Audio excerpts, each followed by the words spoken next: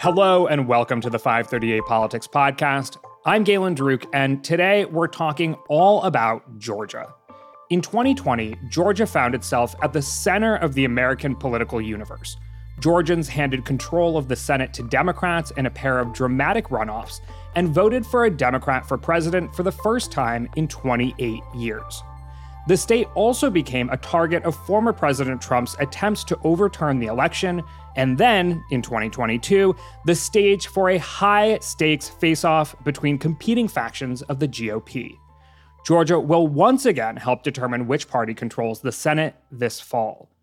But just a handful of years ago, Georgia was hardly considered a battleground state.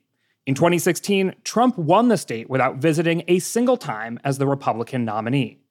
So how did Georgia find itself in such a prominent place in American politics?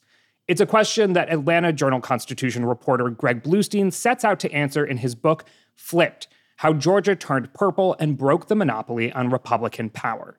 And we're going to discuss it through the lens of three different election cycles: 2018, 2020, and now 2022.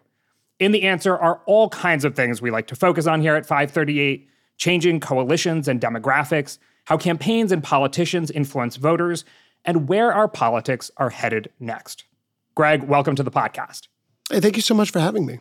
Before we get into the details of your book, I just want to ask, what is the overarching theory for why Georgia flipped in 2020, as far as you're concerned?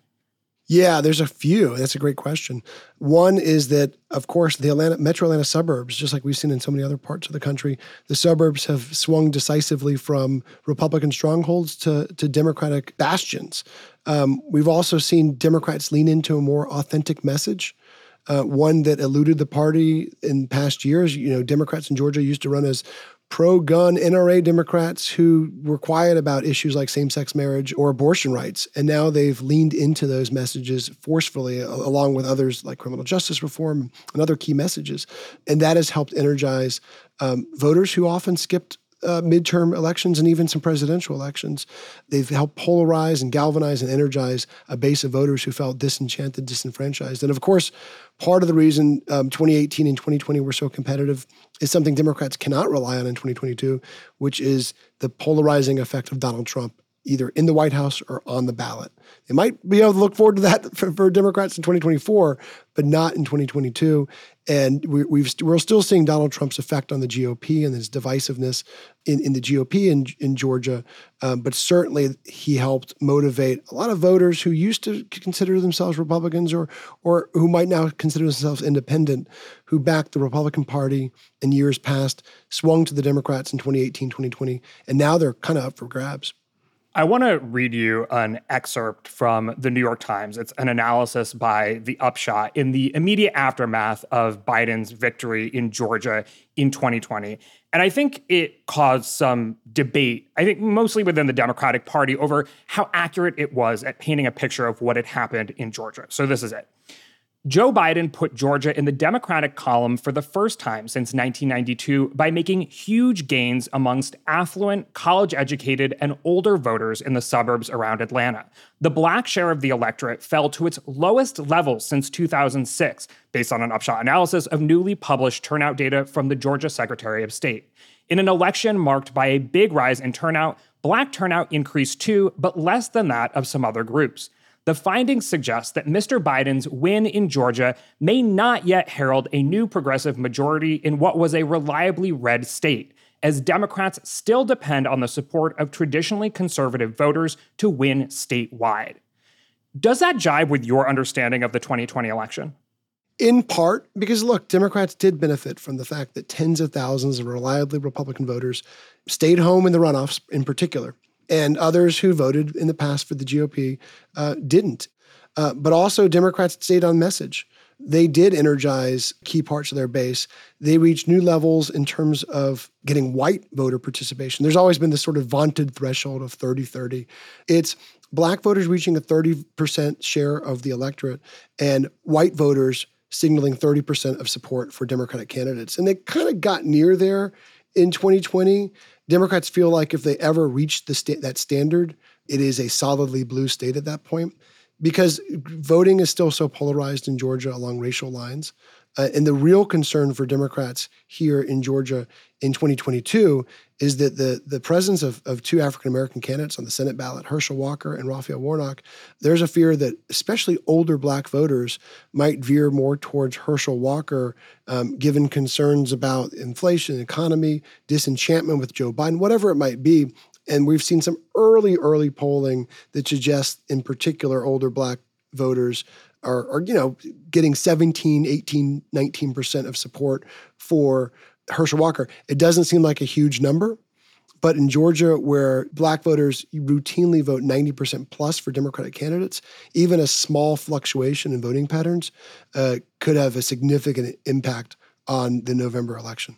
I think we saw in 2020 that the Democratic Party had already begun to lose some support amongst working class voters of color. And it was to a significantly greater degree amongst Hispanic voters, but I think we saw some movement amongst Black men as well. Did we see that in 2020 in Georgia, or is this new in the 2022 cycle as pertains to the Herschel Walker polling that you're mentioning? Yeah, I think the bigger concern, it is an emerging trend. The bigger concern for Democrats is not necessarily more Black voters switching parties and voting for the GOP, although that is a concern. It's that African-American voters would stay home. It's that liberal voters in general would stay home. It costs so much more money, so much more resources to try to energize and motivate persuadable voters, the few swing voters, the few middle-of-the-road voters around these days, than it is to try to get a base voter, a likely Democratic or a likely Republican voter to the ballot.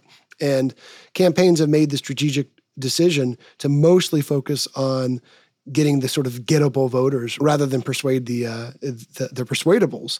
And in this case, Democrats are worried that people upset with the gridlock, upset with Joe Biden's track record, Democrats who voted for him in force, who haven't seen the sort of progress they'd like to see, landmark legislation that they hope to see, that they were promised on the campaign trail, worried that they'll stay home. And that's going to be a significant factor in the 2022 election.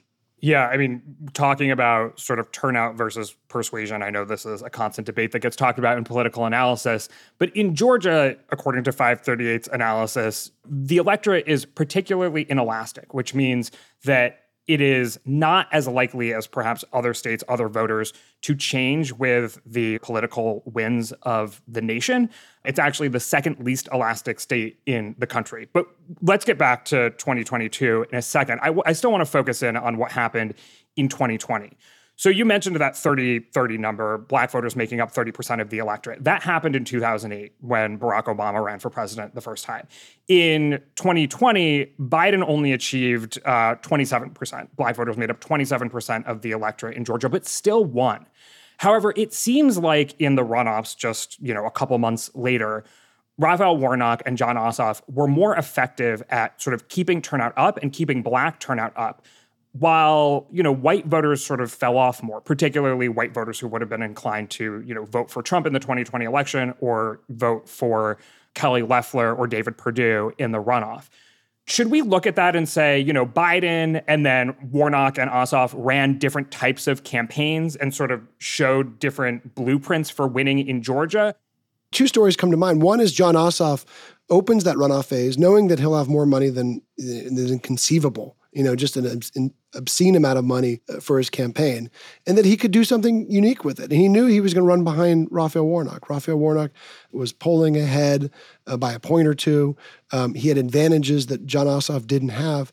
And he said, let's do something different with all the money we're getting. One of the things he did was pretty much every ad, I think it was every single runoff ad that came from his campaign, were geared toward African-American voters. He knew that there could be a drop-off, and he didn't want any sort of drop-off to be fatal to his campaign. And closely monitored white support in his polls and knew that if white support started dropping, he'd have to pivot back his ad strategy. There were people, including Minority Leader at the time, Chuck Schumer, who might have thought he was crazy and who was like, hey, are you sure this is the right way to go? But he stuck with it, and it helped them keep his African-American participation numbers at a high level. He also pioneered this sort of pilot program that worked in his case, where, again, they had so much money, they could afford to do unique things. And they reached out to, basically created a program where they had thousands of grassroots, just regular folks who they would pay to tap into their cell phones, tap into their contacts, and just text message all their contacts saying, hey, I haven't heard from you in a while, but this is so-and-so, and I'm voting for Jon Ossoff, and here's why. And it showed not a huge uptick in participation, but a few percentage points in participation from those voters that were contacted that way by someone they knew, they trusted, someone they were friends with, someone they went to high school with, someone they worked with, who said, here's why I'm voting for Jon Ossoff. And that seemed to have, a positive impact on his campaign. And on the counter side, the flip side of the coin, Republicans, it got to the point with Kelly Loeffler, where of course we had Kelly Loeffler and David Perdue appeasing Trump at every single level, thinking that calling for Brad Raffensperger, the Secretary of State's resignation, was enough. But then that wasn't enough. And it got to the point where both of them had to go and call for Mike Pence to block Georgia's Electoral College votes on January 6th, right? That was the sort of ultimate step that they ended up taking right before the runoff. It still didn't matter. It still didn't work to appease all of Trump's supporters. And I talked to one of Kelly Loeffler's top staffers who said essentially they had internal databases, like every campaign does, of all their likely voters and all their potential voters and all the voters that weren't going to back them. And they had one full of tens of thousands of names of reliable Republican voters who had voted in past GOP runoffs and primaries and were seen as locks, but they called it GOP not voting.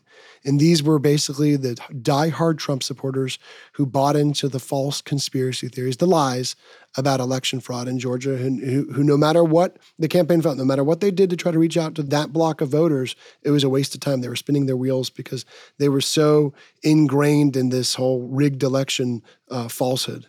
You mentioned that Warnock ran ahead of Ossoff. What do you attribute that to? A few things. In a major way, look, Ossoff was known. He had been running since 2017. Back then, he was unknown, right?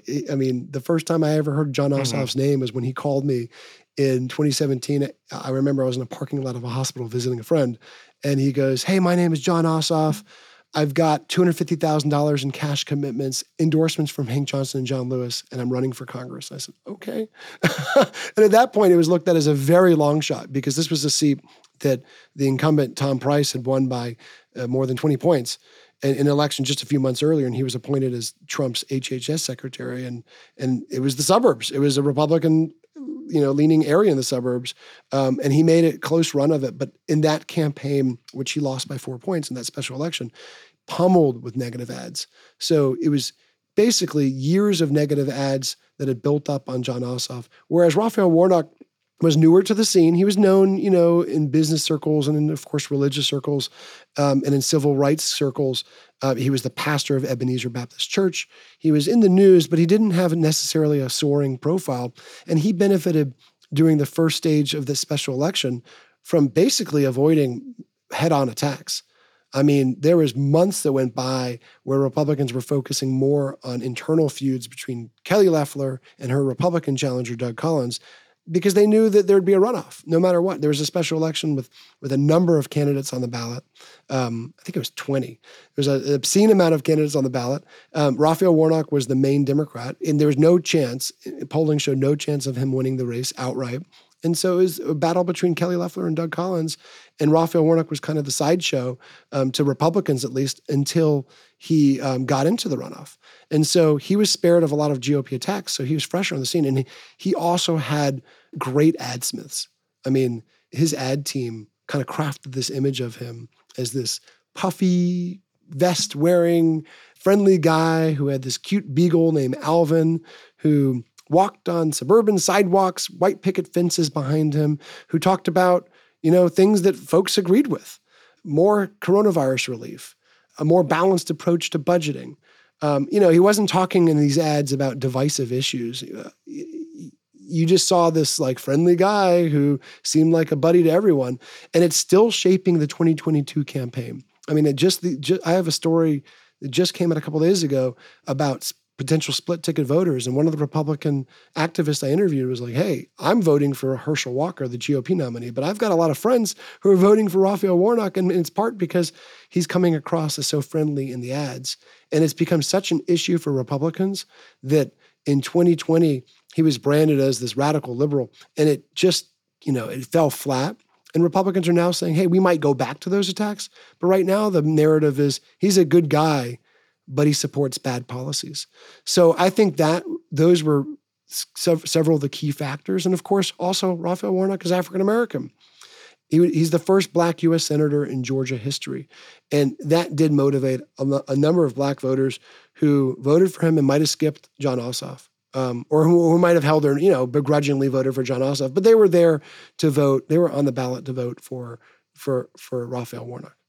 I want to get sort of abstract for a second here and ask you this question that comes up often in like political theory 101 classes, say in college or something like that. And it's this framework for describing historical events through three different windows, right? The first one is through individuals. And so individuals in Georgia's case might be Stacey Abrams. And I think a lot of Democrats view Biden's success and Warnock and Ossoff's success there as the responsibility of Stacey Abrams ultimately. The second window is internal factors, say population, demographic changes, things like that in Georgia. And the third window is external forces, which would be like the political environment in the nation, Trump's presidency, the economy, things like that. I think that different activists, journalists, even politicians have focused on those windows differently in order to make a point about Georgia. In reporting out this book, do you think one of those windows best describes what happened in Georgia? It's a very good question because I think they're all interconnected. I think the individuals matter, though, in a major way, not just Stacey Abrams, but the other Democrats who kind of led the charge here. And Stacey Abrams certainly was the leading factor in this, paving the way. Even today, even her Democratic critics in Georgia always give her credit for proving, not just in the 2018 election, but also continuing to needle and to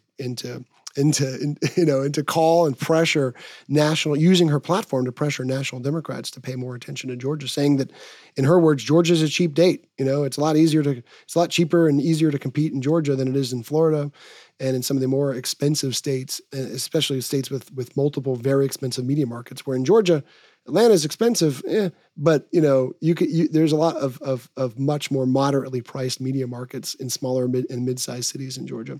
But also, look, Democrats couldn't have pulled off what they did without demographics moving in their direction.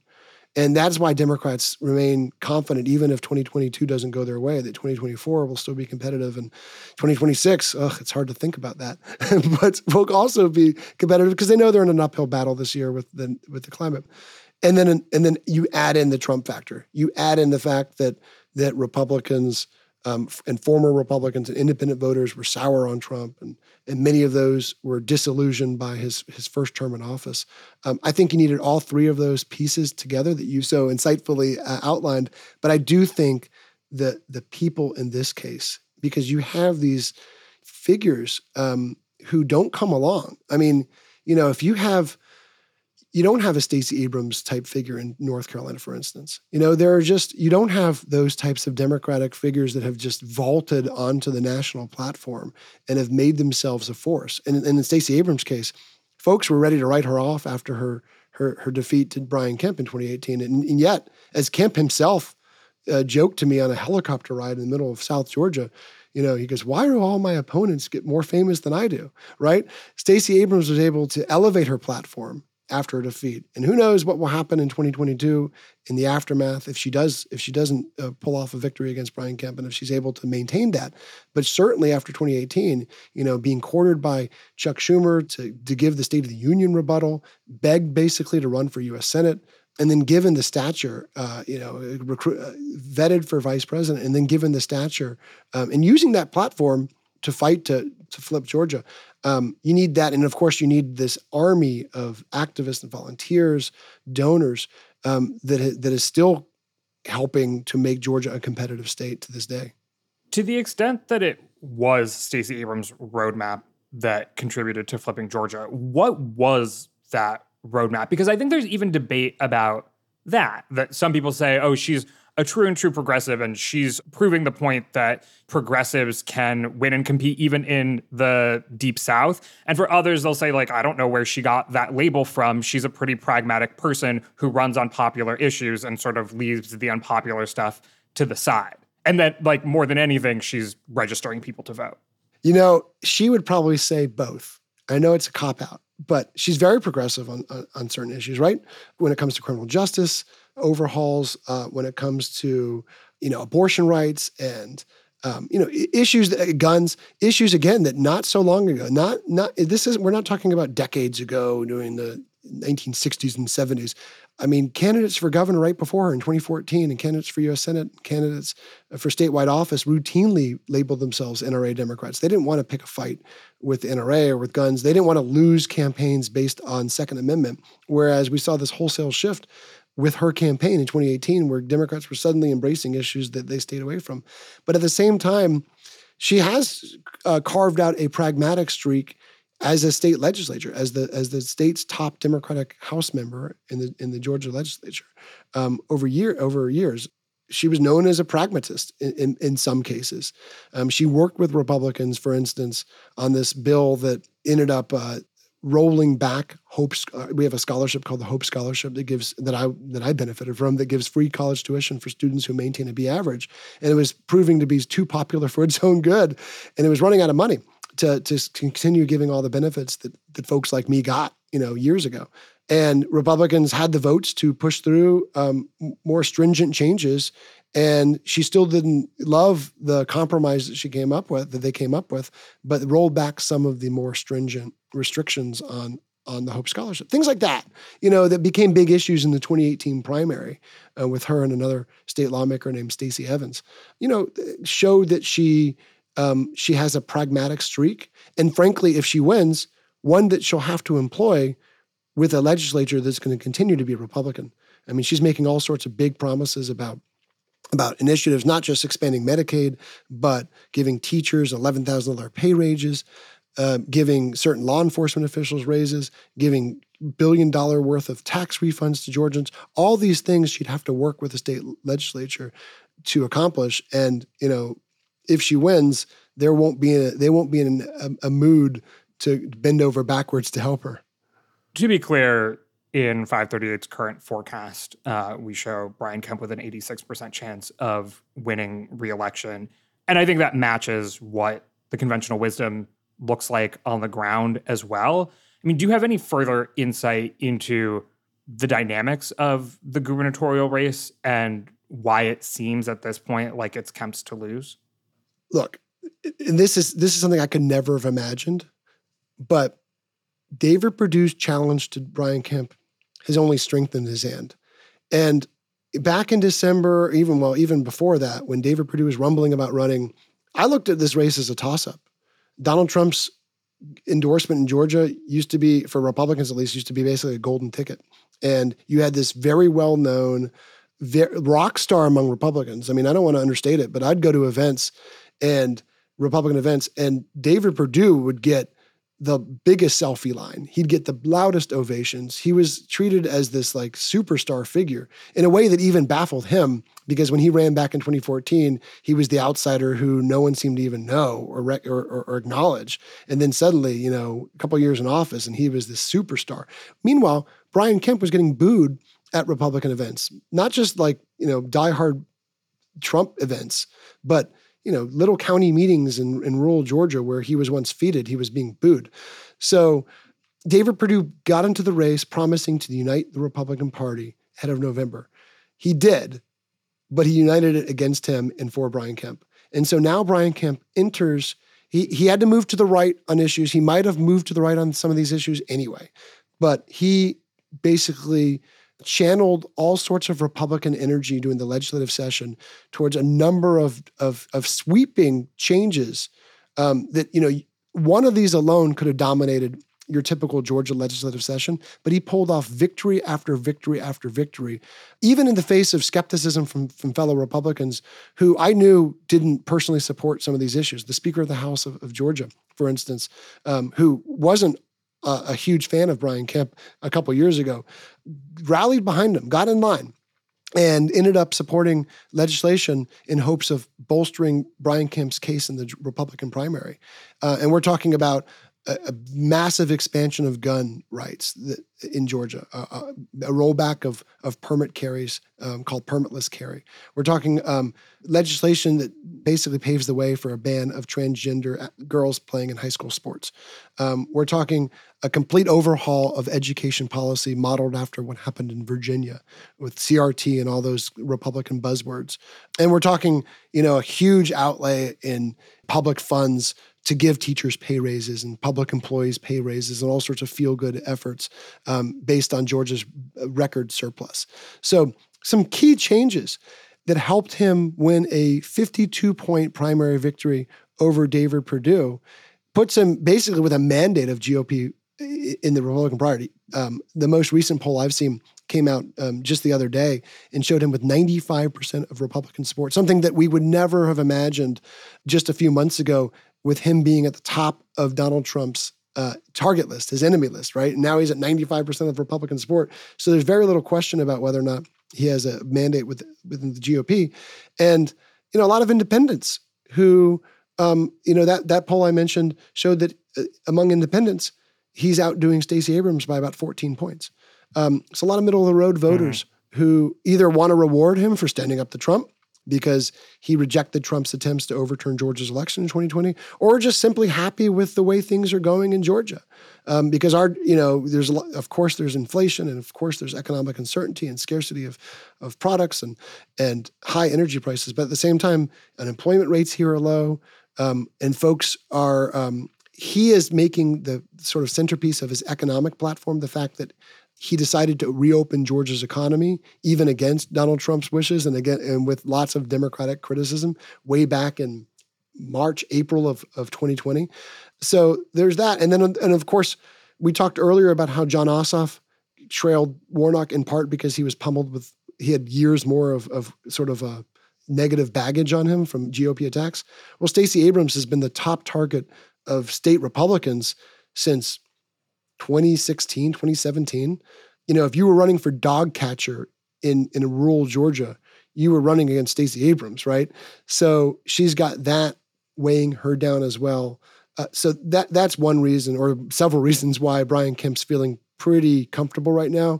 And just to back up the 538's forecast, Stacey Abrams' camp herself says, "Hey, we're in an uphill battle. We are the underdogs.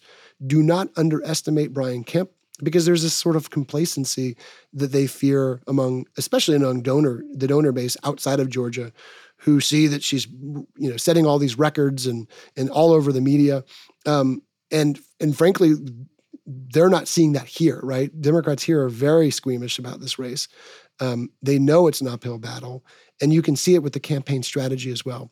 Every week it seems like Stacey Abrams is outlining a new proposal, getting lots of headlines for it. Brian Kemp, he's responding to those proposals, but he's in no rush to outline his second-term platform. Hasn't said a word, a specific word. He's talked about in general he'd stay the course, but he hasn't outlined a specific broad proposal for a second term yet, and he's in no rush to do so because polls show him in a commanding position right now.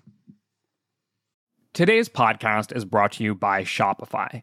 Ready to make the smartest choice for your business? Say hello to Shopify, the global commerce platform that makes selling a breeze.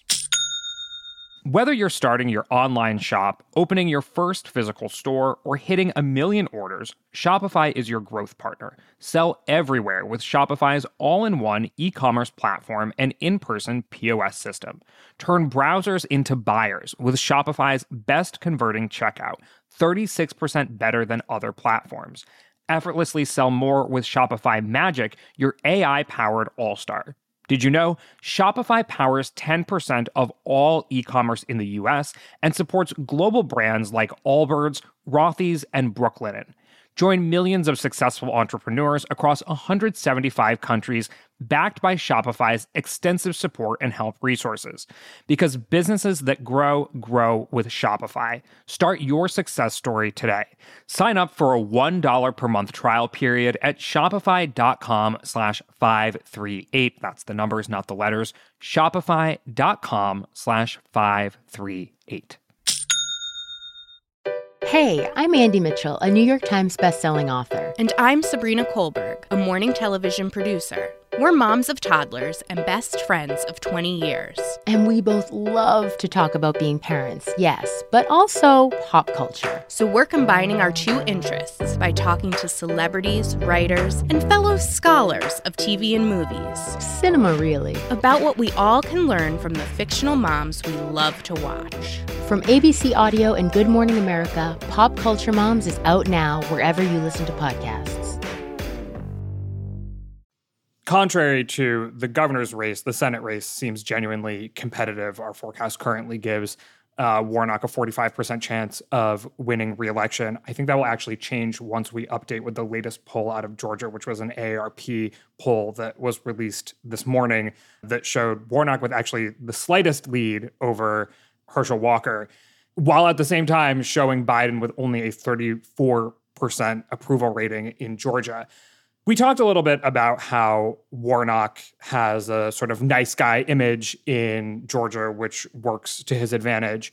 So my question here is more, with such an important Senate race on the line for Republicans, why did they nominate Herschel Walker, who, new scandals have come out since he was nominated, but even at the time of his nomination, they knew that, one, he obviously wasn't an experienced candidate, but perhaps granted, that might not matter all that much in today's political environment, but he also has accusations of domestic abuse, shady business dealings. Okay, now he also has reports that he lied to his campaign about having secret children. And the race wasn't even competitive. How did the GOP in Georgia let this happen? It's a great question because even before he got in the race, and we're talking about months before he got in the race, we knew about some of these issues and we're reporting on them.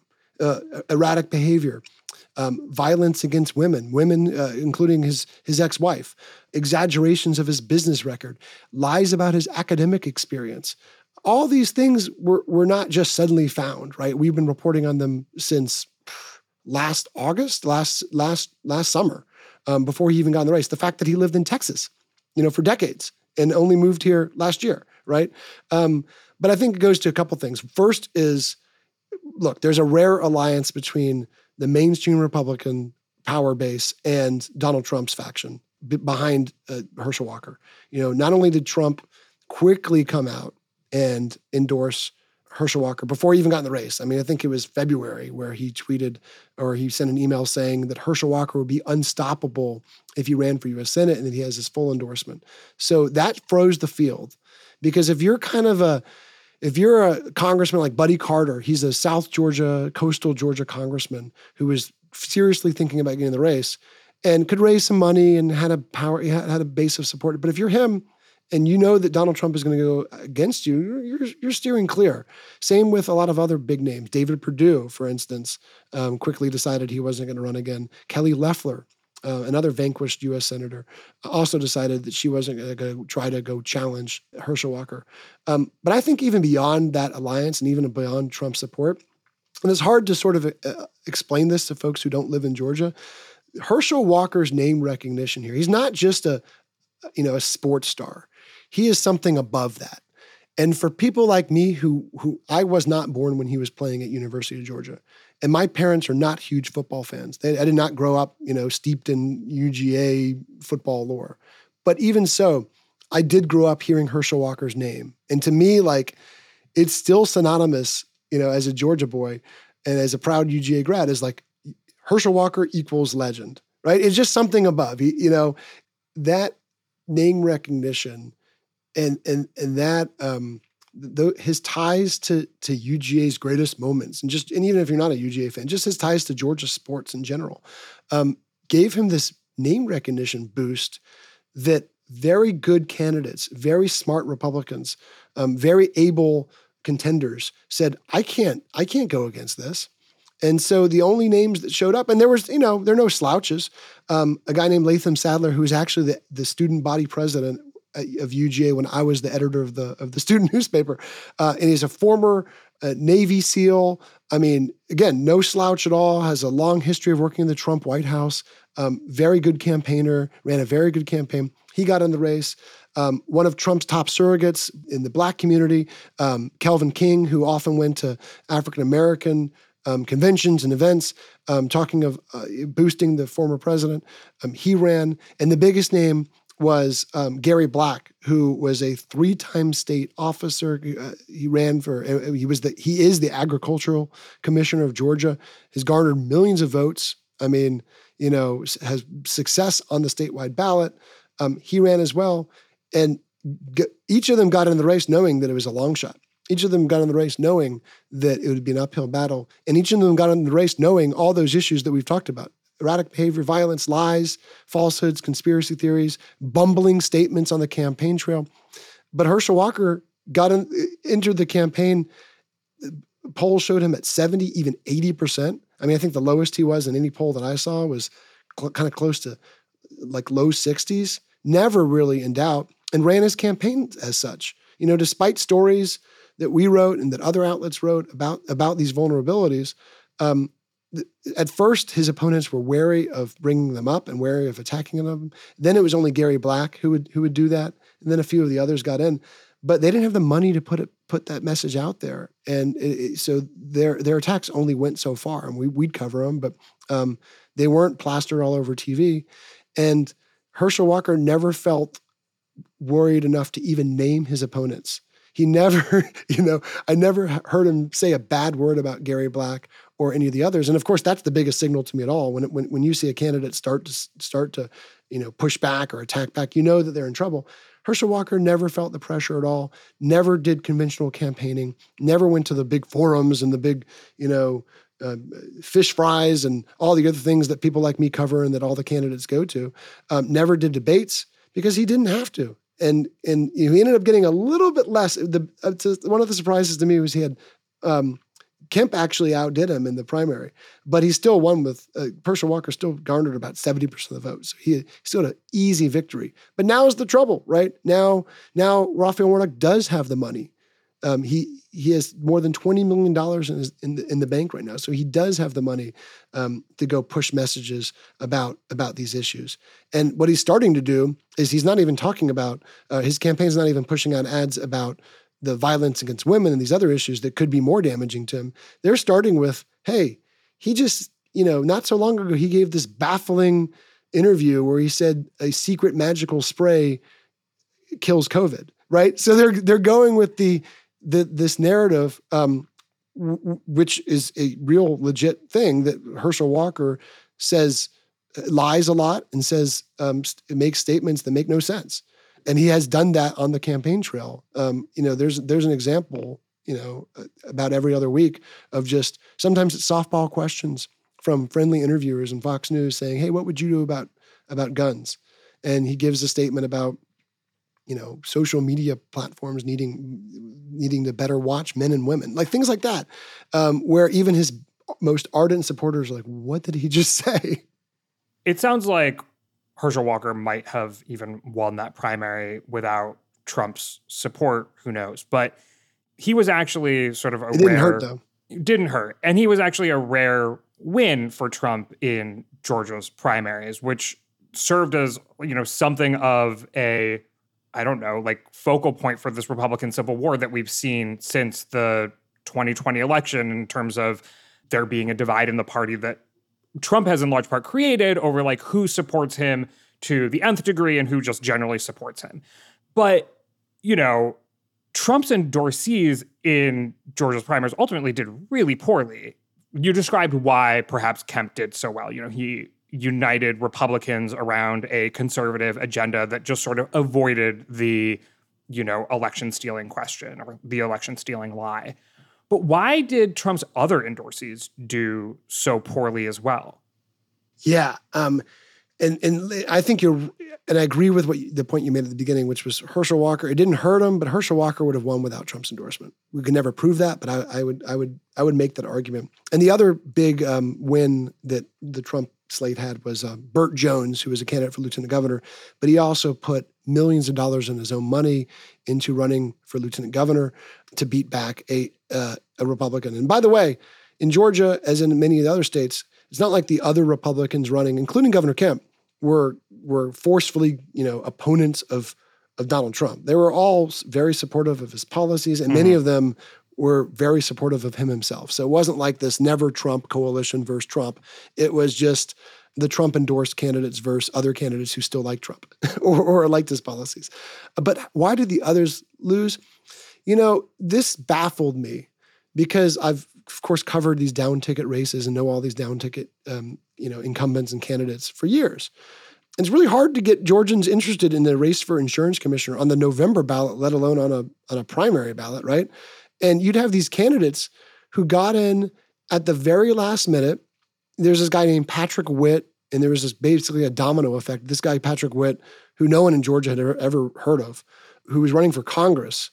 And Donald Trump decided he liked this other guy who had just switched parties to run in that seat for Congress. And so he convinced Patrick Witt to run for insurance commissioner instead and said, I'll endorse you. The guy gets in February, and basically his only argument against an incumbent Republican named John King, basically exactly who the GOP wants. He's a Mexican-American. He would be the first Mexican-American elected because he's to a statewide constitutional office in Georgia history. Gives a little bit of diversity to a slate of Republicans. This is mostly all white men. There's a few outliers, but mostly all white men. And Trump comes in and endorses this guy that no one's ever heard of, who doesn't have any money, whose entire message was Trump. The same thing happened in the Attorney General's race. And to a degree, the same thing happened in the Secretary of State's race, where Congressman Jody Hice got in the race, tried to coast, wasn't doing a lot of media events, wasn't doing a lot of high-profile rallies. He was going to, party breakfasts on the weekends, but wasn't out there making his argument every single day in a high-profile way. And all of them got not just defeated, but humiliated. I mean, the challengers to Attorney General Chris Carr and Insurance Commissioner John King lost by, about 50 points, right? And their entire platforms, again, were Trump, Trump, Trump, Trump, Trump. And it showed like, hey, even if that would work, they needed millions of dollars behind that message. And the polling that we often saw showed, especially the internal polling, showed that a lot of Republican voters had not only did they have no idea who these challengers were, they had no idea that they were endorsed by Trump. So even if it would have swayed votes, they just didn't have the money or message to get out of there. And from the get-go, I knew that, hey, these guys are getting in these races in February where the incumbents have been running for years. It's going to take a lot to get Georgians, to pay attention beyond the Senate and governor race that we had been writing about for so often, talking about nonstop, to get them involved and excited about an attorney general race against your mainstream Republicans who weren't out there opposing Donald Trump. I mean, Chris Carr, the attorney general, and John King, the insurance commissioner, had done nothing to alienate the Trump base. The only, red mark on their report card was the fact that they were allies of Governor Kemp. So this was totally part of Donald Trump's revenge tour against Brian Kemp. In your book, you write about the tension within the Georgia GOP dating back to perhaps Brian Kemp appointing Kelly Loeffler to the vacant Senate seat instead of Doug Collins, who Trump wanted.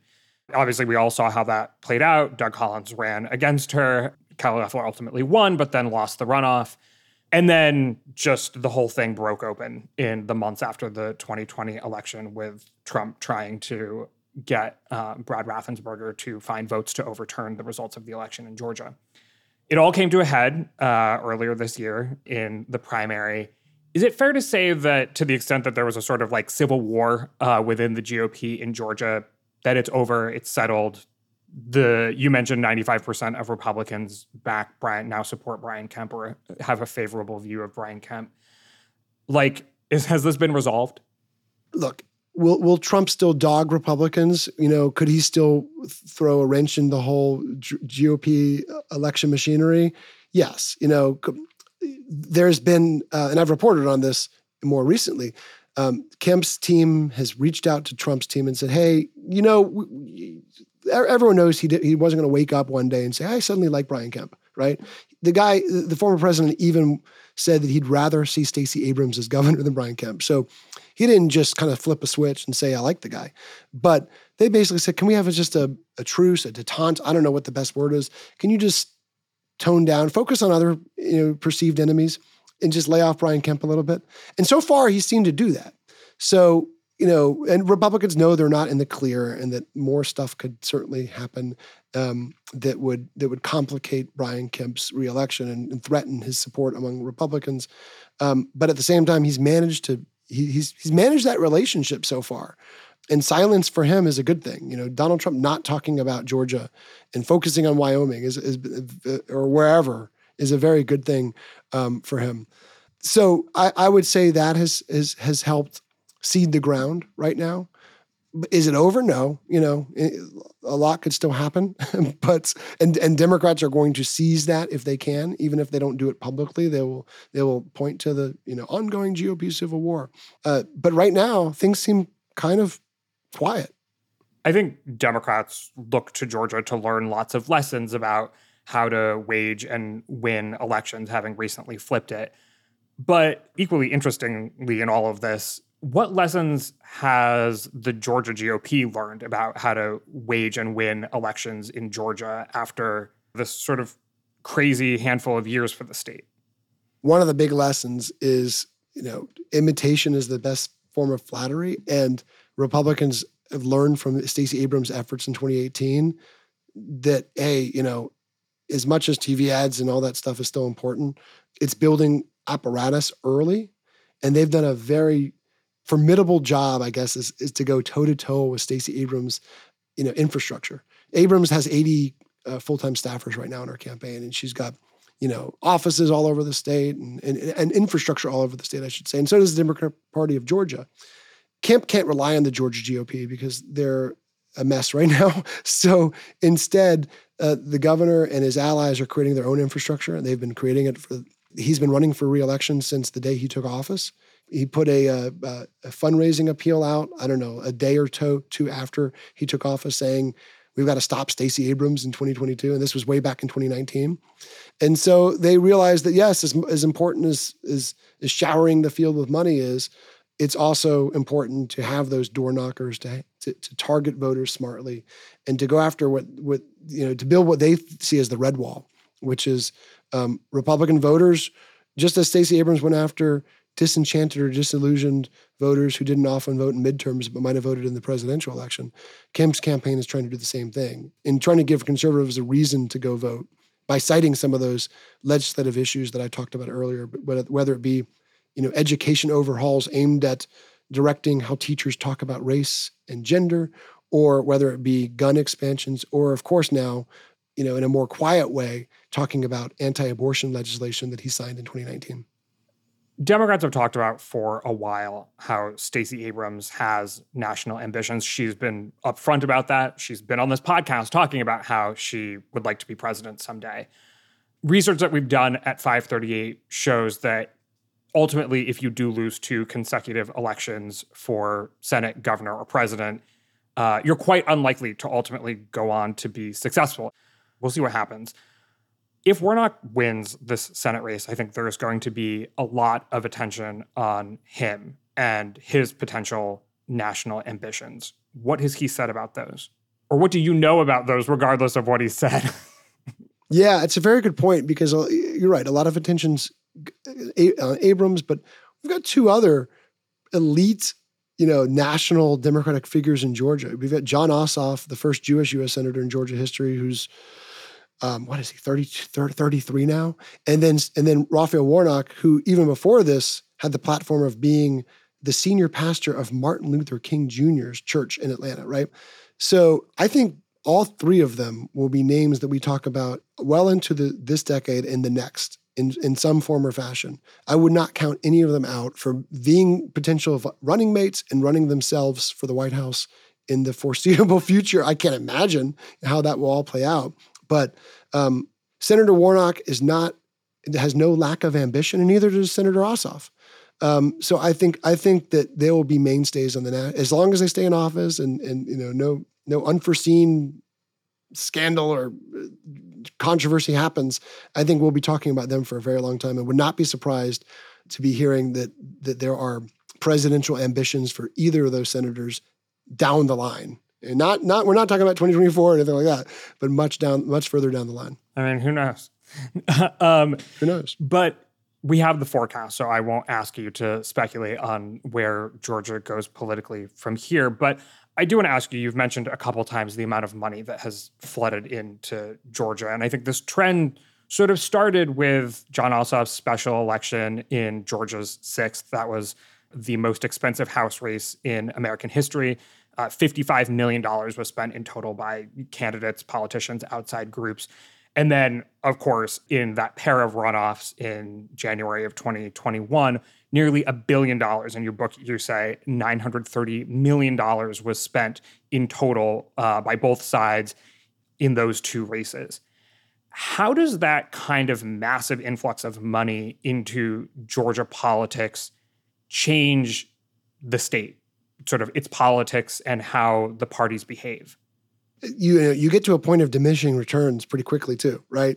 When there's back to back Democratic ads on TV, which happens, when campaigns are spending big bucks in remote markets in Alabama and Tennessee and Florida because they have a little tendril in rural Georgia, right?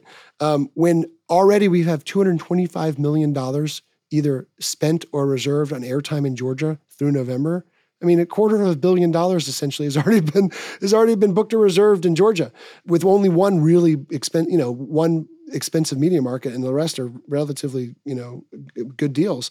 And it's just going to grow. So I always look to what the candidates do that's innovative, that's different, whether it be hiring more staff, whether it be building lasting infrastructure, because the TV stuff is important, I get it. But it starts to have a neutralizing effect where people just kind of tune it out, or it doesn't affect them as much. But it's the unique stuff that candidates do, like what I mentioned with Jon Ossoff earlier, with trying something new. Because look, we're no longer in the situation where, not so long ago, if a candidate had a bad ad or something in Georgia, that was that. They had one good chance to hit the window because they didn't have tens of millions of dollars. They only had maybe $1 million. And now, candidates can go put a bad ad out and quietly pull it back because it's not working, and then try 20 different ads because they've got that. That's fine. But, it's the quieter programs, initiatives that these candidates are doing that, and it's, again, in the state that's the most closely divided state, 11,000 votes basically divided Joe Biden and Donald Trump in 2020. So even the smallest fluctuations in voting patterns could have major impacts in November. So I think it's those things I'll be watching out for so much. The innovation, the quieter efforts by these candidates that could really make a big difference. All right. Well, we'll have to see what happens, but let's leave it there for now. Thank you, Greg. Thank you for having me. Greg Bluestein is the author of the book Flipped: How Georgia Turned Purple and Broke the Monopoly on Republican Power. My name is Galen Druk. Tony Chow is in the virtual control room. Chadwick Matlin is our editorial director, and Emily Vanesky is our intern. You can get in touch by emailing us at podcasts@538.com. You can also, of course, tweet at us with any questions or comments. If you're a fan of the show, leave us a rating or review in the Apple Podcast Store, or tell someone about us. Thanks for listening, and we will see you soon.